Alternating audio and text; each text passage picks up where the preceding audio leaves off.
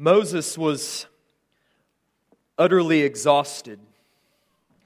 For 40 days and 40 nights he had knelt in awestruck wonder atop the mountain of God as the Lord had delivered to him the terms of his covenant with his people Israel.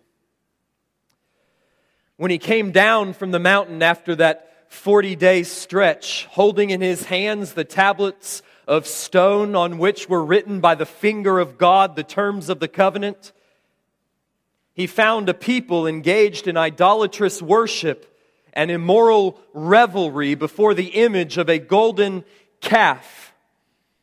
And as he looked upon the scene, his soul coursed with frustration and anger, and he took the tablets and he threw them down and shattered them in pieces at the foot of the mountain. He then took the golden calf and he burned it in fire and he ground it to powder and he made the people drink it in water. And after inflicting punishment upon Israel, Moses then returned to the mountain to intercede for them before the Lord, lest the Lord destroy them from the face of the earth. And by the time that the Lord had turned from his anger and relented at Moses' intercession, agreeing to bring Israel into the land of promise and to leave his presence dwelling in their midst, Moses must have felt something like a crumpled and torn burlap sack that had been stuffed to the breaking point with emotion before finally bursting at the seams and spilling all of its contents on the ground. The pressure, the burden, the exhaustion of bringing an entire nation of stiff-necked and rebellious people out of the land of slavery and into the land of promise was overwhelming. Which is why I find Moses' request immediately upon receiving assurances from the Lord that yes, I will leave my presence dwelling among you, and yes, I will bring you and this people into the land that I promised to Abraham and Isaac and Jacob. Moses immediately turned around and made a request of the Lord.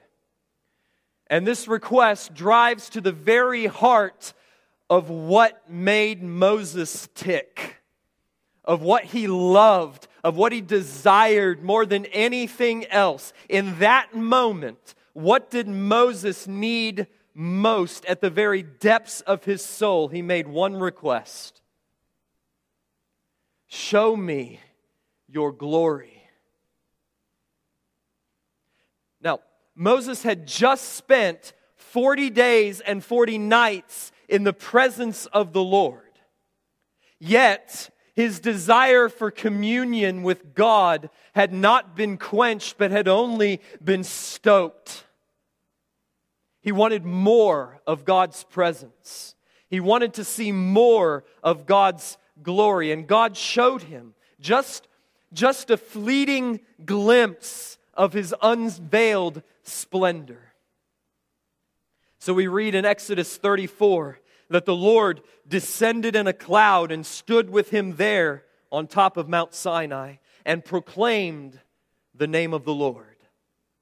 And the Lord passed before him and proclaimed, the Lord, a God merciful and gracious, slow to anger and abounding in steadfast love and faithfulness, keeping steadfast love for thousands, forgiving iniquity and transgression and sin, but who will by no means leave the guilty unpunished, visiting the iniquity of fathers on the children and on the children's children to the third and fourth generation. And at the sight of this just glimpse of the unveiled majesty of God, and at the sound of the Lord's covenant name and His divine nature being proclaimed over him, it says that Moses made haste to fall down, to bow his head toward the earth and to worship. Now Moses endured 40 years of tribulation in the wilderness between Egypt and the Promised Land. 40 years of desert, 40 years of sand and rock, 40 years of blistering heat by day and shivering cold by night. 40 years dwelling in tents, 40 years picking his bread up off the ground every morning and discarding the remnants every night. 40 years of enduring the incessant grumbling and sin of the people he was called to lead. 40 years.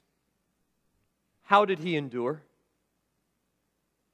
How did Moses persevere through the tribulation and the trials that faced him for the last 40 years of his life? He had seen the glory of God. And he had heard the voice of sovereign majesty declare his holy name. I am the Lord, a God merciful and gracious. I will be gracious to whom I will be gracious, and I will show mercy to whom I will show mercy. Moses had seen the God of sovereign mercy and justice. The same was true of Isaiah, who prophesied for half a century, 50 years, to a people who had ears but heard not, and who had eyes but saw not, and whose whose hearts rather were dull and hard. How did he endure? He saw the Lord seated upon the throne, high and lifted up, and the train of his robe filled the temple. And above him he saw the seraphim, the burning ones, who called to one another in ceaseless praise, Holy, holy, holy is the Lord of hosts. The whole earth is full of His glory.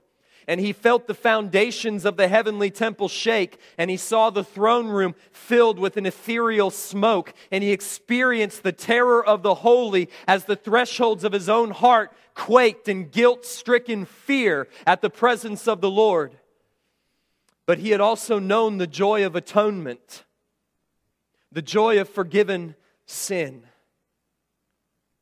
And so Isaiah could endure anything. 50 years of ministering to a stiff-necked people, culminating at the grand summation of the life of quite possibly the greatest prophet of the Old Testament. Manasseh, king of Israel, took him and sawed him in two, alive. How did he endure? He had seen the Lord, seated upon His throne, a God of sovereign mercy and justice. The same was true of Ezekiel, who prophesied during one of the most trying times in Israelite history, the 10 years leading up to and the 10 years following the Babylonian destruction of Jerusalem. How did Ezekiel endure 10 years, a decade of proclaiming God's impending judgment upon an obstinate and idolatrous people, prophesying that the Lord would remove His glory from the temple and He would depart from the midst of His people and He would hand them over to a foreign nation? And then 10 years prophesying that the glory of the Lord would return and that restoration would come, and trying to give a message of hope to a broken and disillusioned people living in exile. How did he endure? Being in exile himself. Ezekiel had seen the glory of the Lord, a king enthroned, a God of sovereign mercy and justice. We could go on. Job. How did Job finally learn to trust God in his tribulation, to rest in God's sovereign wisdom, even in the midst of unimaginable grief and loss and pain? He saw the Lord, a God of sovereign mercy and justice. Job 42. I know that you can do all things and that no purpose of yours can be thwarted. I had heard of you by the hearing of the ear, but now my eyes have seen you. Therefore I despise myself and repent in dust and ashes.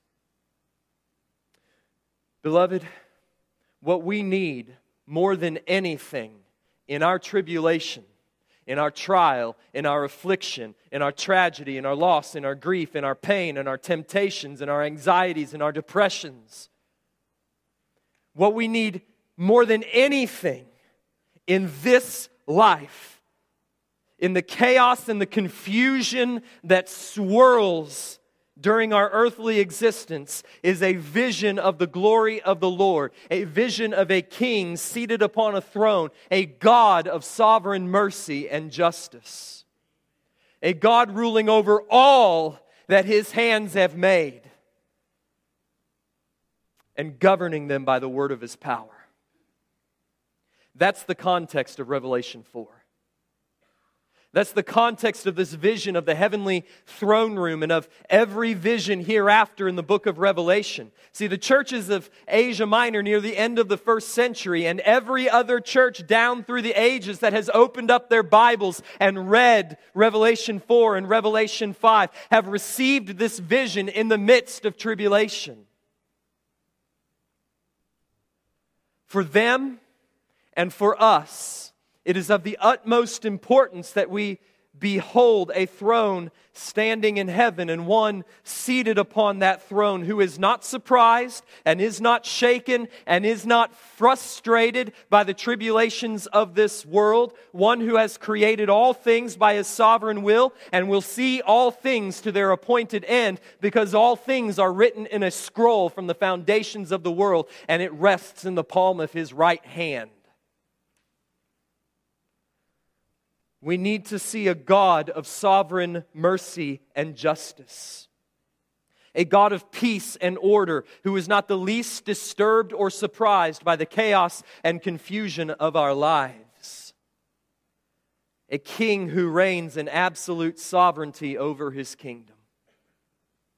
When I read Revelation 4, I'm overwhelmed by the sense of calm that pervades the entire scene. Did you feel it? Nothing's hurried, nothing's disturbed, nothing's shaken. Even the sea that is beneath His feet is as still as glass. This is a God that I can trust to bring me through the raging waters of my life and into the calm and the peace and the joy of His heavenly presence. This God seated upon the throne, this is a God of worry-defeating, anxiety-destroying sovereignty. And I need to see Him. We need to see Him. Like Moses, we need to see His glory if we're to endure to the end. Revelation 4 and 5 opens the main body of the book of Revelation. It provides us with a glimpse into the heavenly throne room from which the judgments to come will flow. Vern Poythress, professor at Westminster Seminary, Philadelphia, compares this vision to a visit to the control tower of a busy international airport. See, at ground level, maybe out on the tarmac or in the terminal, one can easily be overwhelmed by the chaos and the apparent confusion swirling around you. Planes constantly coming and going, landing and taking off. Vehicles swerving everywhere, going every which way. Fuel tankers, baggage carts, security vehicles. Inside the terminals, there's throngs of people speaking a dozen different languages.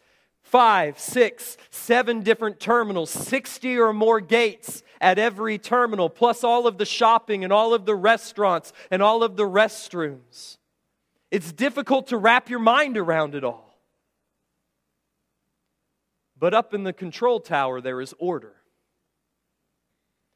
Planes are not arriving and departing haphazardly, but according to a tightly ordered schedule.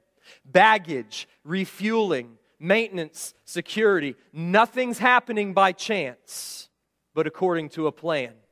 It is all scheduled, directed, supervised, governed, controlled. But as with all illustrations, even this one falls woefully short, doesn't it? Because an airport control tower is a very stressful environment. And accidents sometimes happen. There's no stress in Revelation 4. God is not frustrated. He is not stressed. There are no computer glitches. There are no bad weather, there's no emergencies, there's no union strikes, there's no delays, there's no cancellations. There is only a king seated upon a throne, a God of sovereign mercy and justice. What we have in Revelation 4 is not a narrative of events, but rather it's a portrait of a throne room in heaven. So I think the best way to approach this chapter is much like you would approach a painting in an art gallery. We need to know something about the context in which it was painted, why the artist painted it, and what he was intending to convey through the painting. Then we need to step back and we just need to take it all in. We need to examine all of the details and see the contours and the colors and the depth and the perspectives. And then we need to ask ourselves, how does this scene affect me emotionally? What reaction does this scene provoke within me? What effect did the artist intend it to have upon his audience? So with this in mind, we're going to divide this study today into 3 sections. We're going to look at the timing of the vision. Then we'll venture and take it all in. We'll look at the throne room of the vision. And then finally, we'll conclude with the theme of the vision. In terms of the timing, we're really talking about 2 time frames. The order in which the vision was received, and the time frame within the vision itself, the time frame that the vision depicts. Now again, if we think of Revelation 4 and 5 like a painting, then the questions are, when was it painted? And what historical period does the painting reflect? Well, Revelation 4:1 provides us with clues to both of those questions. So look with me at verse 1. After this I looked, and behold, a door standing open in heaven. And the first voice, which I heard speaking to me, like a trumpet, said, "Come up here, and I will show you what must take place after this." There are 2 identical phrases that clue us into some timing. After this and after this, right? The first after this at the beginning and the second after this at the end. The first refers to the sequential order in which the visions were received, not the historical order that the events in the visions depict. If you try to take the visions as they come, as the historical order that they depict, you're going to go awry very, very quickly.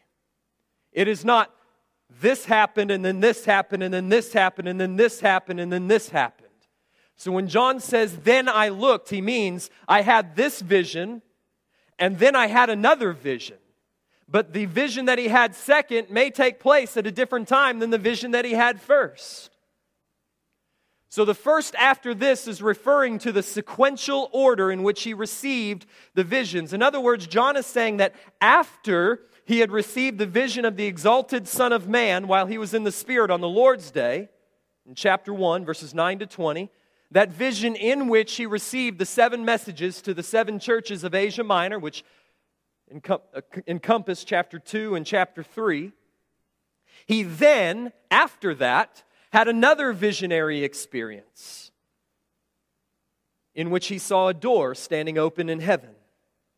The voice like a trumpet, the first voice, he says, he's telling us is the same voice, the same trumpet-like voice that he heard in the first vision, namely, the voice of the risen Lord Jesus. It is the Lord Jesus who summons the apostle up in the Spirit, verse 2, through the heavenly doorway, and here's going to blow your mind, and into another dimension. The supernatural realm, which, as C.S. Lewis would remind us, is infinitely more real than the natural realm that we can see and taste and touch.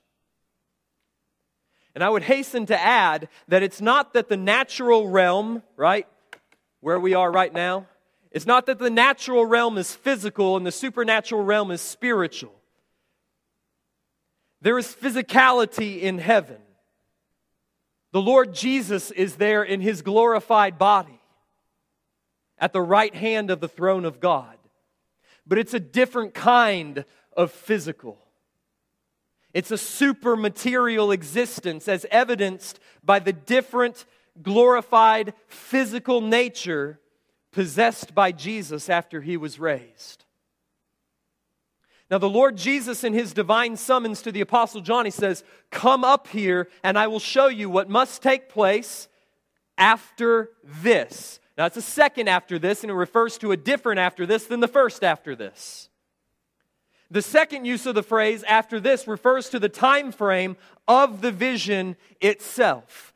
Now you'll notice a similarity, if you're paying attention, you'll notice a similarity between Jesus' words in Revelation 4:1 and what was said in Revelation 1:1 and 1:19, where we recognized that John was using, all right, stay with me, John is using the eschatological or the end times time frame that was established by the prophet Daniel in his foundational vision of Daniel chapter 2. We saw that he uses the exact same language and phrases to introduce the book of Revelation.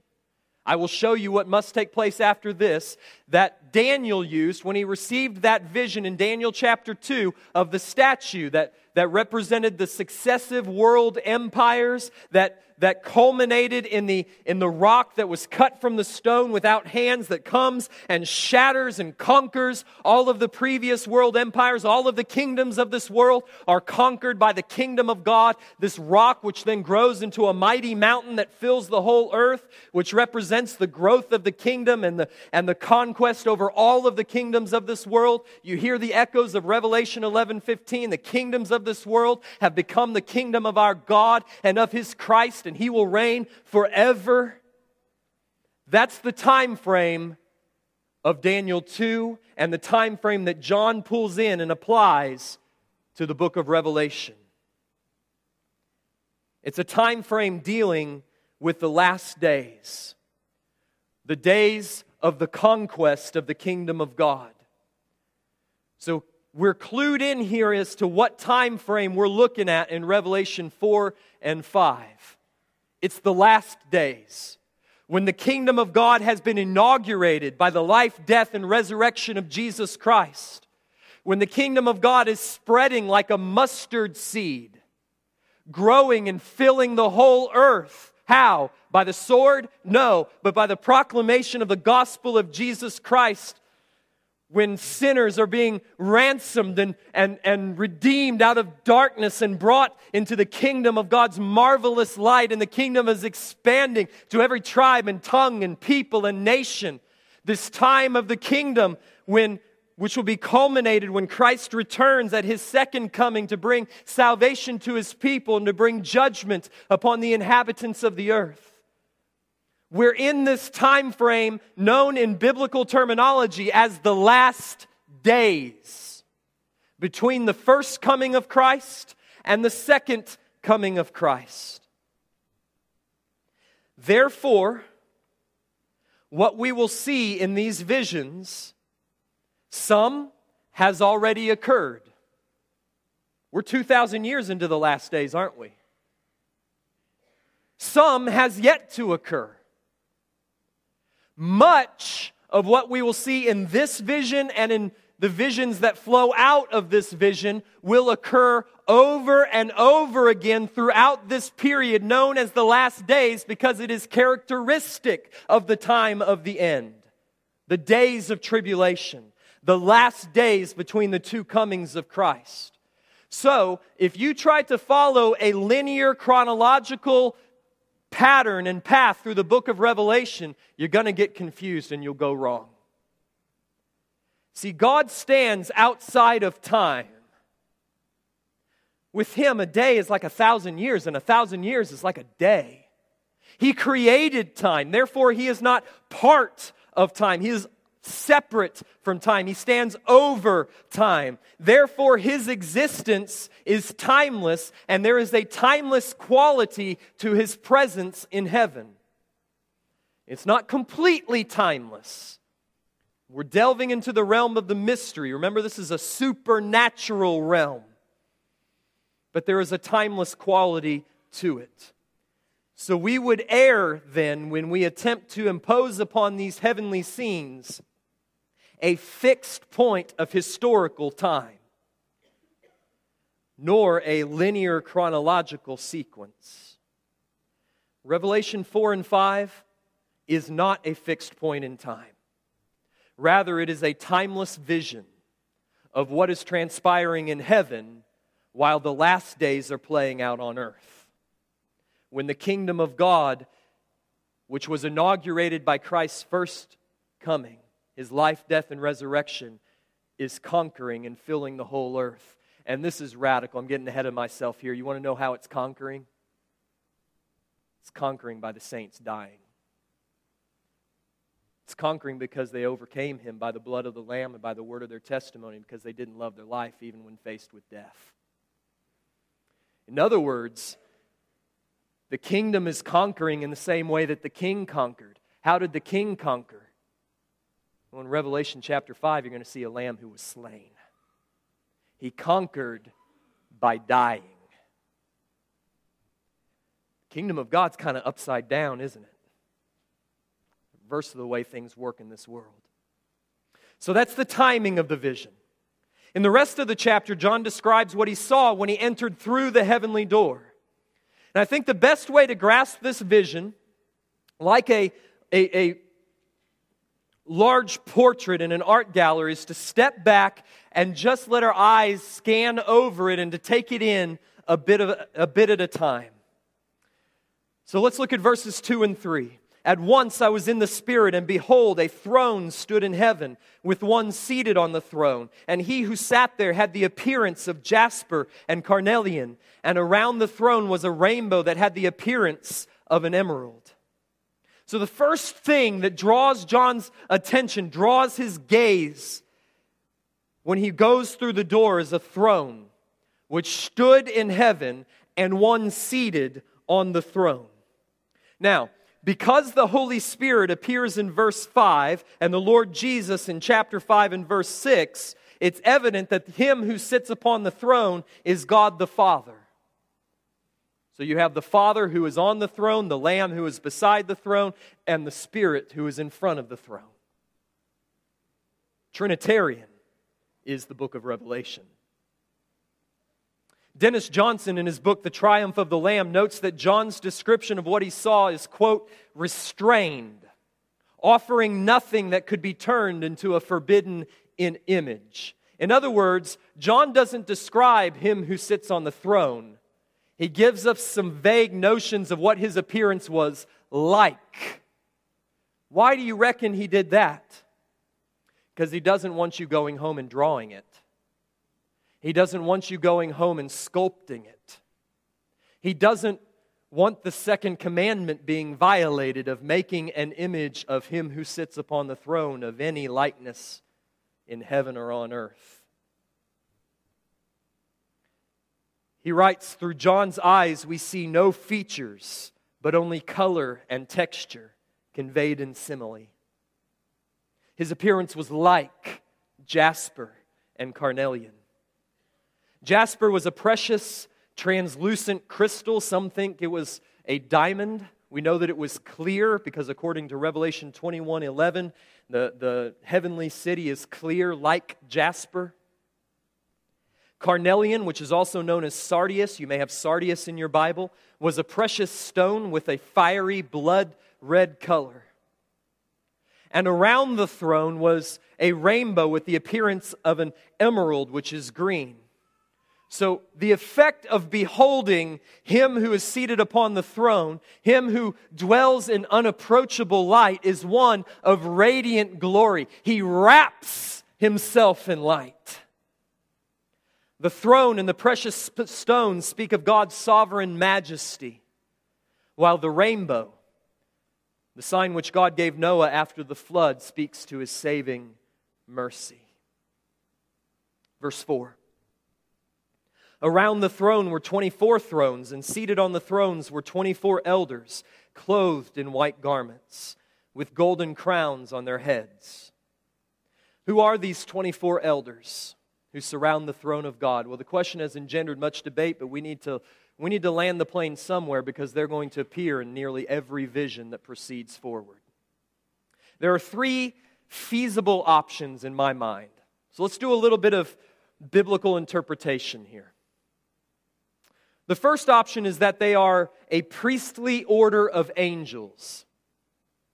This view recognizes that the earthly temple was but a copy or a replica of the heavenly temple, the heavenly throne room. We read of that idea in Hebrews 8:5 and Hebrews 9:23 and also Exodus 25:40, where God tells Moses to construct the tabernacle after the pattern which he had seen. So there is a real temple of which the earthly temple was but a shadow and copy. For example, just as in the earthly temple there was a mercy seat atop the Ark of the Covenant that was guarded on either side by golden cherubim, so in the heavenly temple there is a real throne of grace that is guarded by real angels. Think of Isaiah 6:2. I saw the Lord seated upon the throne, high and lofty, and the train of his robe filled the temple. On other sides above him there were angels, seraphim, having 6 wings, right? Just as in the earthly temple there was a golden lampstand with 7 lamps, so in the heavenly temple, look at Revelation 4:5, before the throne there is burning 7 torches of fire, which are the 7 spirits of God. You get the point. Just as in the earthly temple there was a golden altar of incense, so in the heavenly temple there are martyrs beneath the altar. There's an altar. Well, in the earthly temple, David appointed 24 orders of priests, 24 orders of Levitical gatekeepers, and 24 Levitical worship leaders. You can read about it if you have time. 1 Chronicles 24, 25, and 26. So this view says, all right, the heavenly throne room or temple is the reality of which the earthly temple was but a copy, and in the earthly temple there were 24 orders of priests. So in the heavenly temple there are 24 elders who are a priestly order of angels who minister and serve and perform ceaseless worship in the presence of God. Makes sense, doesn't it? I think so. But there's a second view that makes sense, which is that these 24 elders are a symbolic representation of the glorified church. That is, that they represent the totality of the saints of God from both the Old and the New Covenants. In other words, when John sees the 24 elders, that's his way of symbolizing what he actually sees, which is the glorified church surrounding the throne. This was the view of the author of the hymn, Holy, Holy, Holy, who said, all the saints adore thee, casting down their golden crowns before the glassy sea, right? Well, he may be right. But it's the 24 elders who cast their crowns before the throne, before the glassy sea. So in this view, those 24 elders represent the glorified church in heaven. This view derives from the fact that in Revelation 21, 12-14, the gates of the wall surrounding the New Jerusalem bear the names of the 12 tribes of Israel. And on the foundations of the wall, there are the names of the 12 apostles of the Lamb. So you take them together, 12 tribes, 12 apostles, 12 and 12 is 24. So they represent then the totality of the saints of God, the church of the Old Covenant and the church of the New Covenant together, all the saints adoring God, casting down their crowns before the glassy sea. I think this view is feasible and is supported by the fact that the 24 elders sit upon thrones, Revelation 2, 26-27 and 3:21. They are clothed in white garments, Revelation 3, 4-5 and 18. And they wear golden crowns, Revelation 2:10 and 3:11. In other words, all of which are promises which Jesus just made to the saints of the 7 churches. There is one problem with this view, though, and that is that twice in the book of Revelation, the 24 elders speak as if they are distinct from the church. For instance, in Revelation 5, when they say, "Worthy is the Lamb who was slain to receive power," "Worthy are you to take the scroll and to open its seals, for you were slain, and by your blood you ransomed people," not us, them, "from every tribe, tongue, people, and nation." He does it again in Revelation 7. So the first view is that they are angels who function like the priests of the earthly temple. The second view is that they are symbolic of the glorified church. The third view is kind of a hybrid of those first two, which says that they are angelic representatives of the church on earth. In other words, in much the same way that there are angels representing the churches of Asia Minor in Revelation 2 and 3, remember that, to the angel of the church in Ephesus, right? And we saw that there was somehow or another, there was an angelic representative of this earthly church. And in the same way that there were angels that represented the nations of the earth in Daniel 10 through 12, so, according to this view, there are angelic heavenly beings, angels in heaven who represent the church on earth. According to G.K. Beale, who holds this view, if the four living creatures are heavenly representatives of all animate life throughout creation, as most interpreters think, then the elders are probably heavenly representatives of God's people. Now, if I lost you in that, come back to me now. Which of those three views is correct? I don't know. You're not going to hear me say that very often, because I'm very opinionated when it comes to biblical interpretation. But on this one, I tell you, I don't know. I think all three of them are possible. That they're angelic priests, that they are the glorified church, or that they are heavenly angels who represent the earthly church. I lean towards the third, but I could be persuaded of any of the three. Verse 5. From the throne, we'll come back to the 24 elders in just a bit. From the throne came flashes of lightning and rumblings and peals of thunder. Before the throne were burning 7 torches of fire, which are the 7 spirits of God. And before the throne there was, as it were, a sea of glass like crystal. The thunder and the lightning emanating from the throne draws your mind back to the thunder and the lightning emanating from the top of Mount Sinai. And it represents the terror of divine judgment. This judgment will be meted out as the visions progress. As I stated earlier, the 7 burning torches of fire are the 7 spirits of God, and they represent the Holy Spirit. I would refer you back to chapter 1 and verse 4. And it's the heavenly reality of which that 7-candled menorah, the golden lampstand in the holy place, was but an earthly replica. Before the throne, John says, there was something like, not that there was a sea of glass, but there was something like a sea of glass, like crystal. The best explanation I've heard on this verse is that in biblical symbolism, the sea represents the domain of evil. For instance, in Revelation, the beast emerges out of the sea, Revelation 13:1. And we're told that in the new heavens and the new earth, there will be no sea. In the apocalyptic vision of Daniel 7, Daniel sees the 4 winds of heaven churning up the sea, and out of the sea come the 4 great beasts that emerge from it, which are 4 successive regimes or world rulers who oppress and make war on the saints of the Most High. So I think the sea represents the evil of this age. And from our perspective, looking up, or maybe in the midst of it, the sea looks as if it's churning and swirling and just a mass of chaos and confusion as war upon war and nation comes against nation, and there are pestilence and plagues and all manner of evil permeating this world and this age. From God's perspective, the sea is calm and clear as glass. God is not startled, nor is He shaken by the fomenting waters of this world. And around the throne, on each side of the throne, are 4 living creatures full of eyes in front and behind.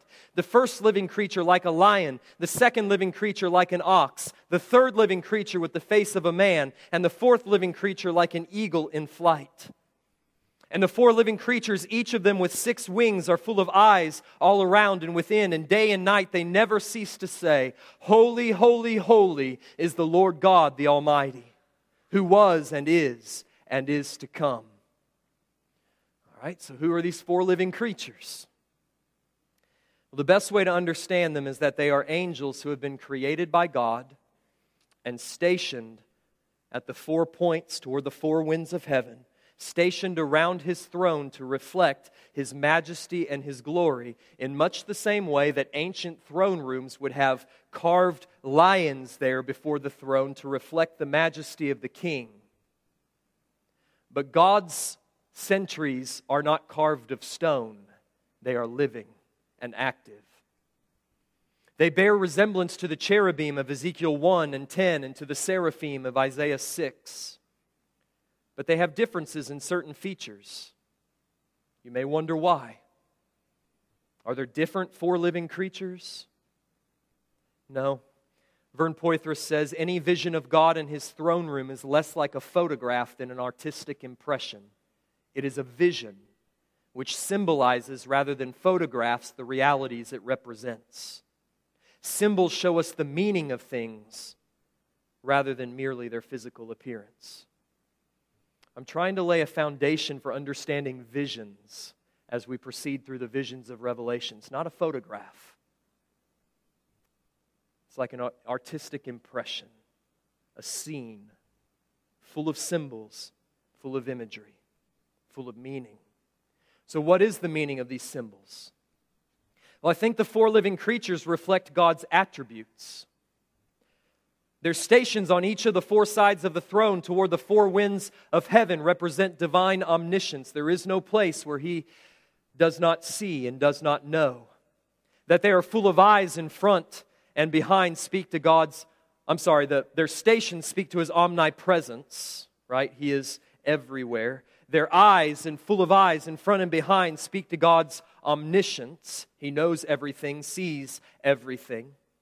The creature like the lion speaks to His majesty. The creature like the ox to His might. The creature like a man to His dominion over creation, or perhaps His reason and wisdom. And the creature like an eagle in flight, His speed, swift to save and swift to judge. And just like the seraphim in Isaiah's vision, these 6-winged angels ceaselessly call out in praise of the holiness and sovereignty and eternality of God. And whenever the living creatures give glory and honor and thanks to Him who is seated on the throne, who lives forever and ever, the 24 elders fall down before Him who is seated on the throne and worship Him who lives forever and ever. They cast their crowns before the throne, saying, Worthy are You, our Lord and our God, to receive glory and honor and power, for You created all things, and by Your will they existed and were created. So in response to the 4 living creatures, to their ceaseless worship and praise, the 24 elders, whoever they are, prostrate themselves before Him who is seated upon the throne, and they cast their crowns before the throne, indicating that what honor and glory and dominion has been granted to them, to the persevering and faithful saints, if indeed they are representative of the saints, that honor and glory and dominion that is promised to us if we persevere to the end, it's not inherent in us. It is given. It is delegated. For from Him and through Him and to Him are all things, and to Him belong the glory forever and ever. In other words, Jesus says to you, be faithful unto death, and I will give you the crown of life.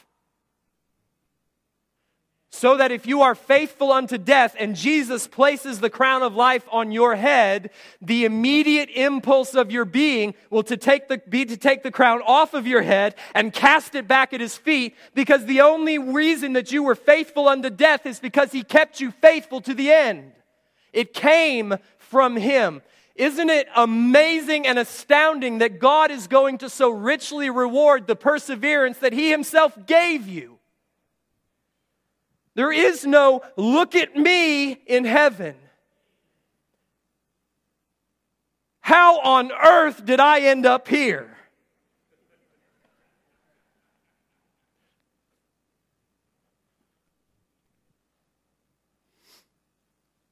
all that we have, all that we are, life, breath, redemption, faith, perseverance, it is all owing to the sovereign grace and power of God.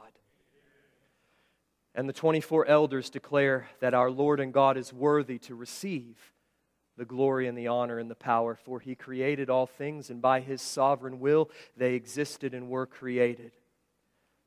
So in these two songs of worship, God is eternally worshiped for who He is, holy, sovereign, eternal. And He is eternally worshiped for what He has done in creation, and as we'll see next week, in redemption.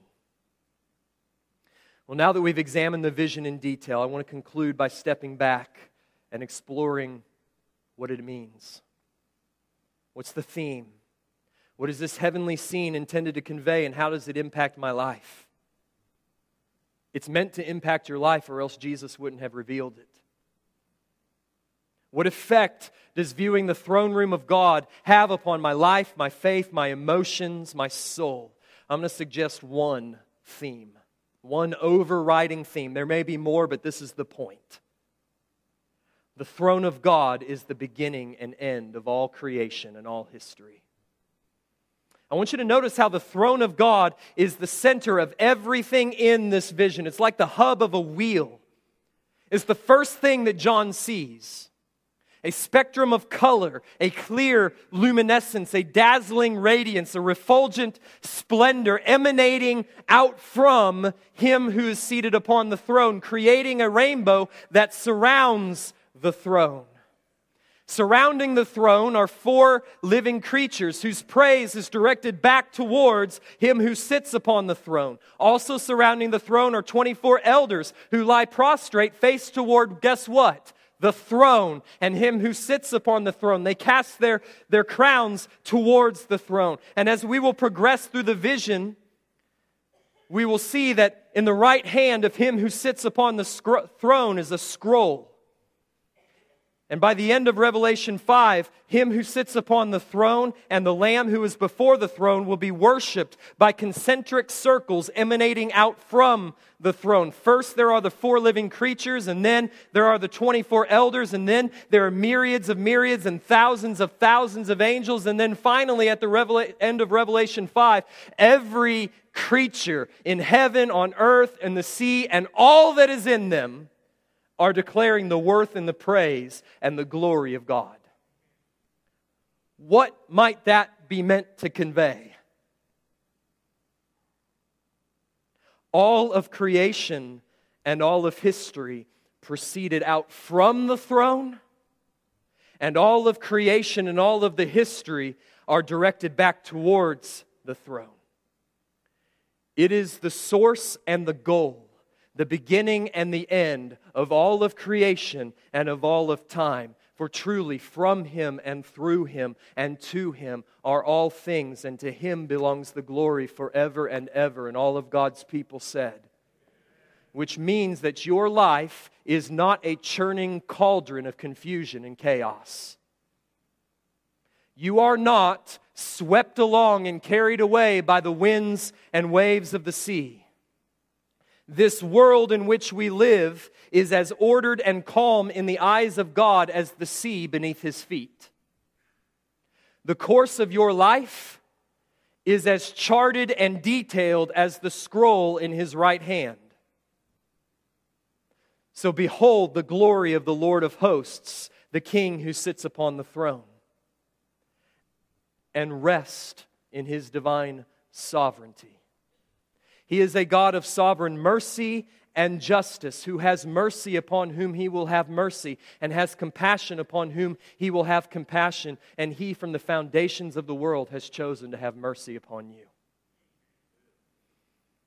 In Revelation 4, He has shown you His glory. So in the midst of your trials and tribulations, afflictions and grief, worries and anxieties, respond as Jesus, or as Moses did. Fall down before Him and worship. Our God and Father, I thank You that You have shown us Your throne. I pray that all that we have seen in this portrait of the throne room will come home to our hearts with all of the grace and power of the Holy Spirit to calm the winds and the storms that threaten to blow us off course. Our lives are ordered. They are governed by a good and sovereign and providential King, and there is no detail of our lives or of this entire world that has been left to chance.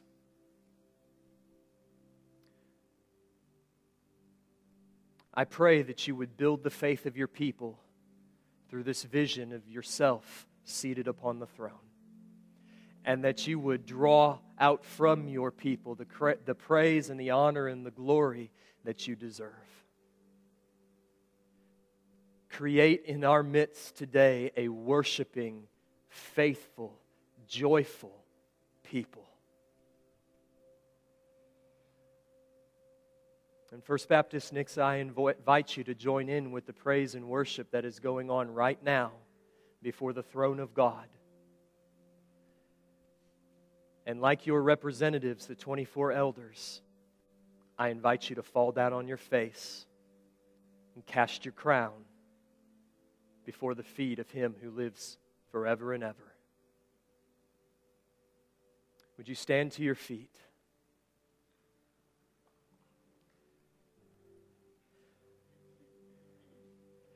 The impact of this message, the impact of this chapter is to make it well with your soul.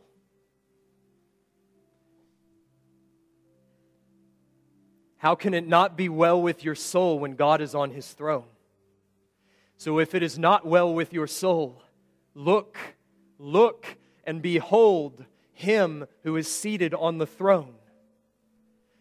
This vision was given that you might behold Him, so look at Him and fall down before Him and worship. God, create a worshiping people. We ask this in Jesus' name. Amen.